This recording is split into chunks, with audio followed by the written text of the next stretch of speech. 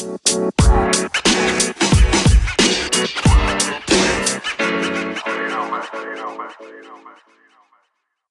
morning, afternoon, or evening, wherever you are in the world. Welcome to DBN News for 3/19/2020, the semi-daily news that even planets crave and Anchor's #1 gaming news podcast. I'm Anthony, and I'll be your host today. With that being said, let's jump into the news. First is from IGN and written by Joe Skrebels. Overwatch Echo will be the game's last new hero before Overwatch 2.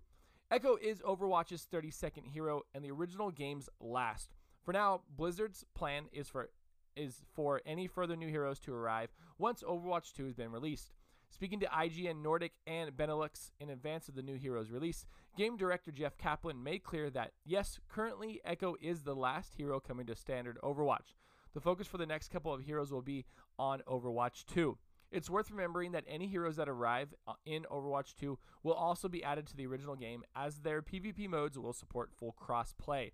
As for when Overwatch 2 and those new heroes will arrive, that remains unclear. At BlizzCon 2019, Kaplan said the game was in early development.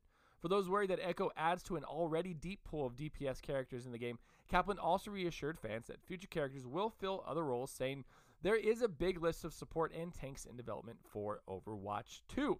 You excited for Echo, or is it more of a meh for any of you? Let us know in those Anchor messages. Second is from IGN and written by Matt Purslow. New Pokemon Sword and Shield event unlocks version-exclusive Pokemon. A new Pokemon Sword and Shield event will allow players to catch some Pokemon that are exclusive to the version they do not own. As reported by Cerebi.net, a selection of version-exclusive Pokemon will be available through max raid battles in the wild area. Pokemon Shield owners will finally be able to get their hands on Farfetch'd without trading, while Pokemon Sword players can catch a Ponyta in the wild. The special event doesn't appear to be making every version-exclusive Pokemon available. It appears that you won't be able to get the legendaries, but logging on between March 19th and March 26th will certainly make it possible to fill several gaps in your Pokedex. So for all you Pokemon trainers and collectors, get out there. This is your chance. Third is from IGN and written by Matt Purslow. EVO 2020 tournament still planning to go ahead this July.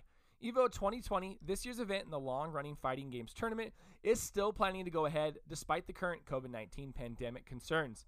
The EVO team posted a statement on Twitter explaining that while the event could be postponed or canceled if the coronavirus situation continues, plans are still moving forward with the idea that the event will go ahead July 31st through August 2nd. At this time, EVO is moving forward with its plans to hold the event July 31st through August 2nd, 2020 at Mandalay Bay, subject to its reopening. But we are actively monitoring updates from the WHO, CDC, local governments, and public health agencies regarding COVID-19 and continuing to assess the situation, says the announcement. The message comes with a promise that should EVO 2020 be forced to postpone or cancel, all ticket purchases will be refunded. I mean, this is a no-brainer. It's all the way in July. We're in January, March. We're in March right now. We're not even in April. There's plenty of time for all this to kind of blow over and we all go back to normal. I'm really hoping that EVO does not cancel. I love EVO, and I love to see all of the amazing matches and even side stories that come out of that. So let's keep our fingers crossed and hope that EVO 2020 does not get canceled. And last is from IGN and written by Luke Riley. Untitled Goose Game grabs Game of the Year prize at GDC Awards. Untitled Goose Game has picked up another coveted Game of the Year gong at the 2020 Game Developers' Choice Awards.